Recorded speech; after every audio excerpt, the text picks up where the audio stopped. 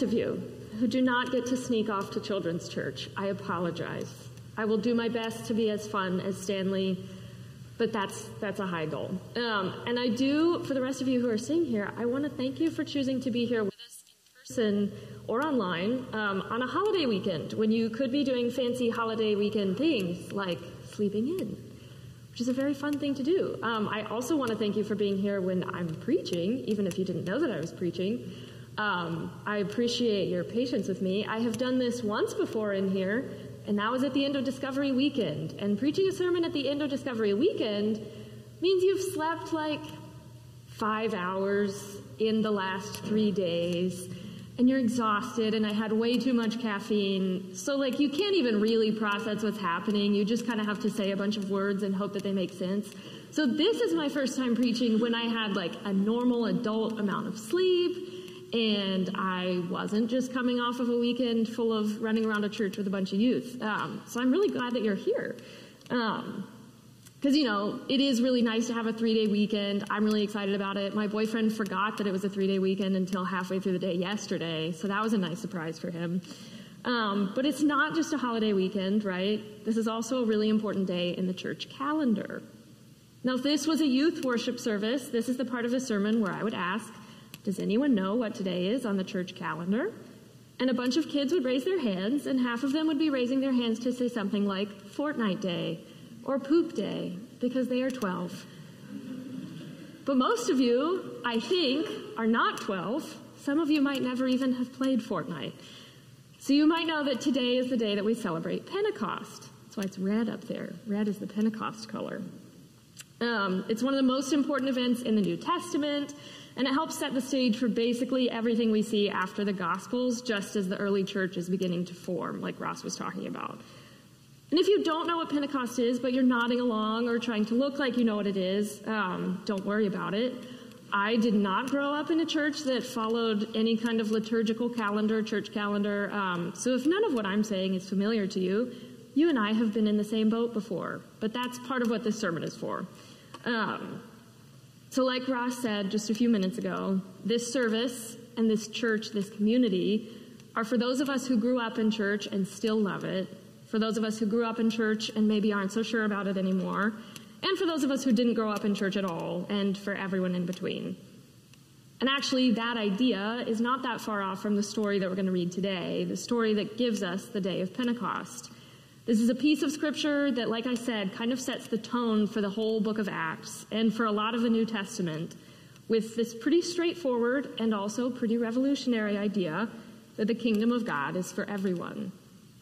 It's an idea that's woven throughout the text through letters and prayers and visions and admonishments. Isn't that a cool word? And all of it makes a lot of sense if we start right here in the book of Acts, chapter 2. Before we start reading that, I want to give us a little bit of background before we get into the text that we're looking at today. The main thing to know is that the story of the Gospels just happened. If any of you remember Matthew, Mark, Luke, and John, the story of Jesus. So Jesus lived, died, was resurrected, and ascended into heaven. That's a really quick summary.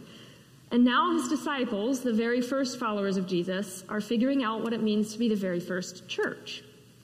That's basically what the book of Acts is about. Jesus is the Messiah. Now what? Now what is Pentecost? So now we'll find out exactly what that is. We're going to start in Acts 2, verses 1 through 4. I believe they're up there. When the day of Pentecost had come, they were all together in one place. And suddenly from heaven there came a sound like the rush of a violent wind, and it filled the entire house where they were sitting. Divided tongues as of fire appeared among them, and a tongue rested on each of them. All of them were filled with the Holy Spirit and began to speak in other languages as the Spirit gave them ability. Okay, so we're 4 verses in, and it's already pretty interesting, right? Things got going pretty fast. I want to talk about what we see here for a minute before we keep going with the text, because it's kind of a big deal, and I don't want us to miss it. So what's happening here is kind of a beginning of something that a lot of us today take for granted. And to understand it, we need to remember a key concept from the Old Testament, everything in the Bible pre-Gospels, pre-Jesus coming to earth. And that is this space that existed between God and humankind. As some of you probably remember, in the very beginning of the Old Testament, we have the Garden of Eden, where God walks side by side with Adam and Eve. There's no distance between them. They're walking together in the garden. And then sin enters the world, and it causes this division between them and God, between our God, who is holy and perfect, and we humans are also holy and perfect? No, maybe you are. I'm not. So all throughout the Old Testament, there's this distance between God and God's people, a distance that's caused by sin. This distance was mediated by priests whose lives were devoted to seeking holiness in all things so that they could go before God on behalf of God's people. Only these priests were allowed in God's temple, and only the high priest could enter the Holy of Holies. This was this innermost portion of the temple where God's physical presence would appear physically. I said physically twice. We'll move past that. And even then, the high priest only did that once a year. And they would tie a rope to him so they could pull him back out. It was a very intense deal because the presence of God is incredibly holy and incredibly powerful. But even this far back in time, in the Old Testament, we see God making a way to be close to us, to mediate this distance that's been caused by sin in the world. But here's the thing. God does not want to be far from us. God did not want a distance between us. God didn't want to stand at a distance from us. And God had a plan.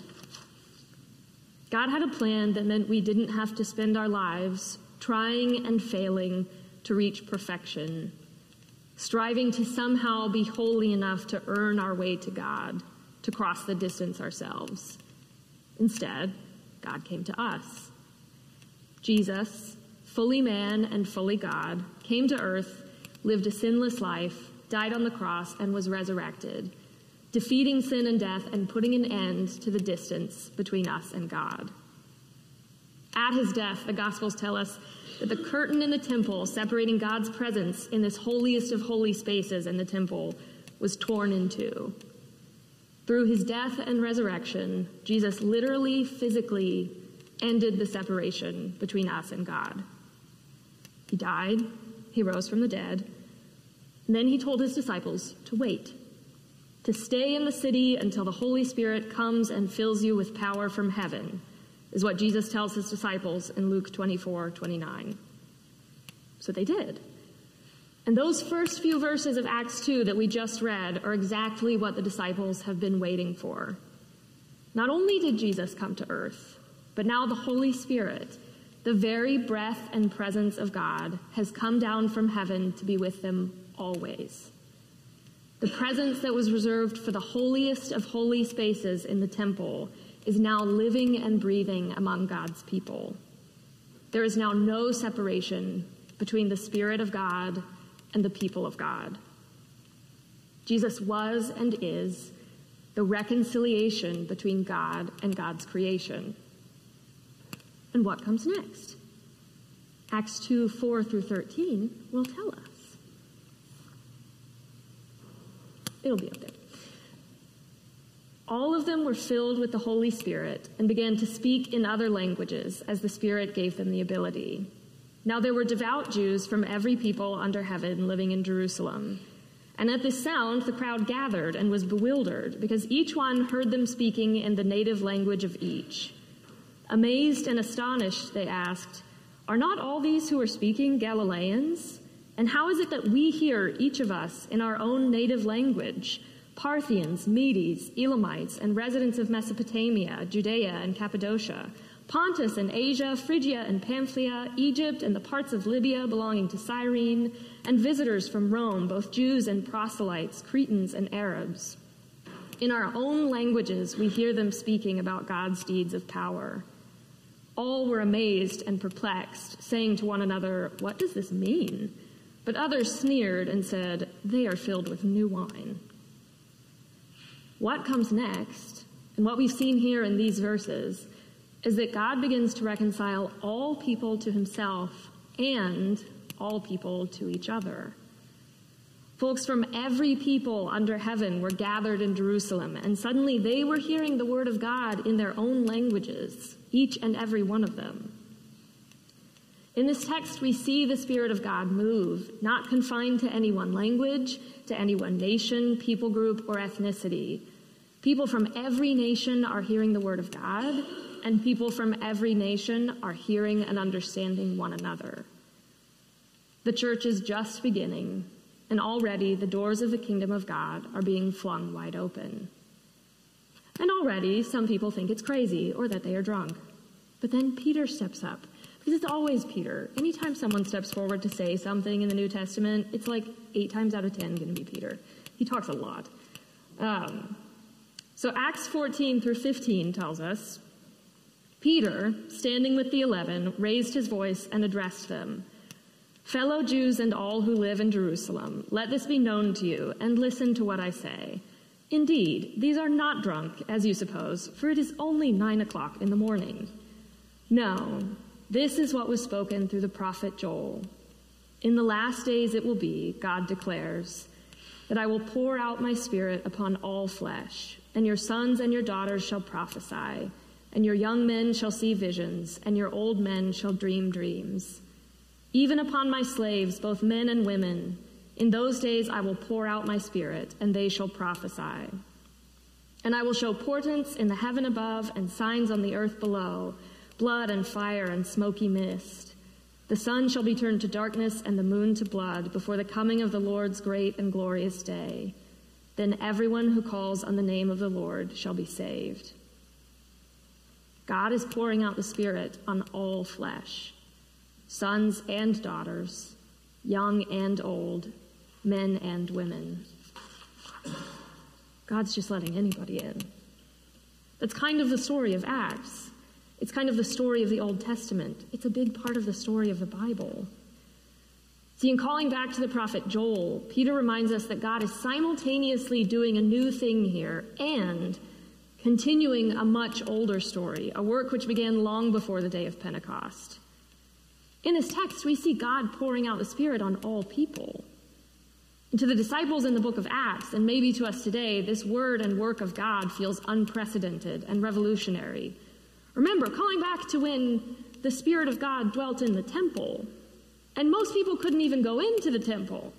A lot of people couldn't go near the temple if you're unclean for any number of dozens of reasons. And even the high priest, the biggest guy in the temple, was only going to go into the place where God was on one day a year. And now Peter is reading a prophecy, reciting a prophecy from Joel, saying that God is pouring out a Spirit on all people. That doesn't make any sense to them. So again, this feels revolutionary at the time. So anytime, I think that's important to remember, anytime something in the Bible seems weird to us, when we're like, sons and daughters, young and old, men and women, try to think what it would have felt like in first century Jerusalem. I promise you, it would probably be much weirder. Because here we see that not only is God reconciling all people to himself, that's revolutionary right there, but God seems to be working to reconcile all people to each other. Do you see that in this passage? Do you see that when the Spirit of God descends on the people, not only are they connected to God in a way that they've never been before, but that they can hear and understand one another in ways that they never have before? In this passage, God acts as if the separations that they have established between themselves, that we have established between ourselves, the divisions and the walls that they've built between each other don't really matter. God actually seems to be tearing them down. And that is revolutionary.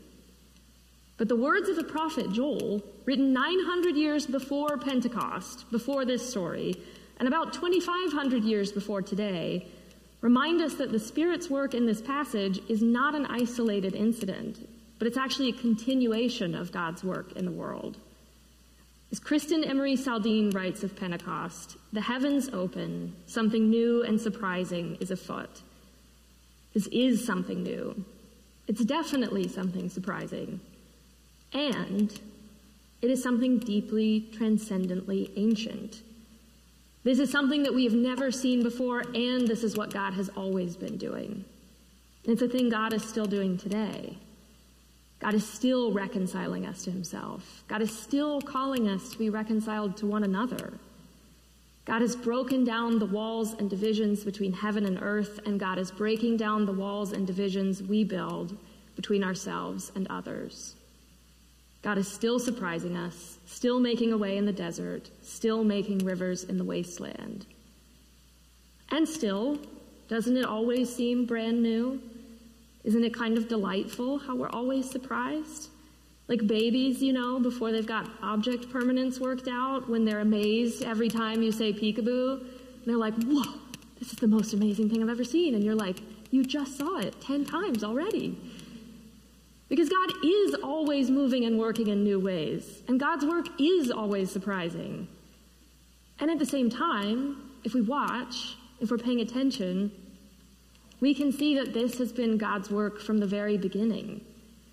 God has always been reconciling us to himself. God has always been closing the distance between us. God has always been moving and working to draw us closer to himself and closer to one another.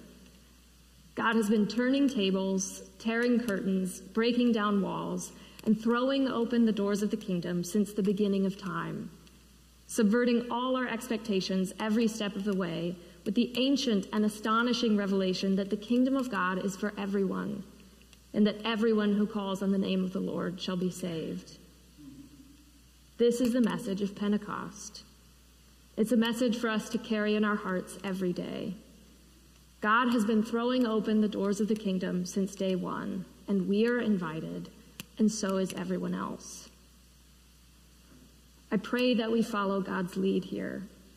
I pray that we follow the work of the Spirit, that we join God in proclaiming the good news that the kingdom of heaven is at hand, and that the kingdom of heaven is for all of us. Hey friends, I just wanted to take a moment and say thank you for tuning into our message this week in the gathering. We hope you found it meaningful and life-giving. As always, you're invited to join us for worship on Sunday mornings at 10 a.m., either in person here in the chapel or online. If you want to know more about who we are at Bluff Park United Methodist Church, you're invited to check out our website. There you'll find out who we are, what we have going on, and how you can be a part of it. As always, friends, if there's anything that we can do for you, you're invited to reach out to us. We are here to help you and support you in any way that we can. We hope that you're having a great week, and we look forward to seeing you soon.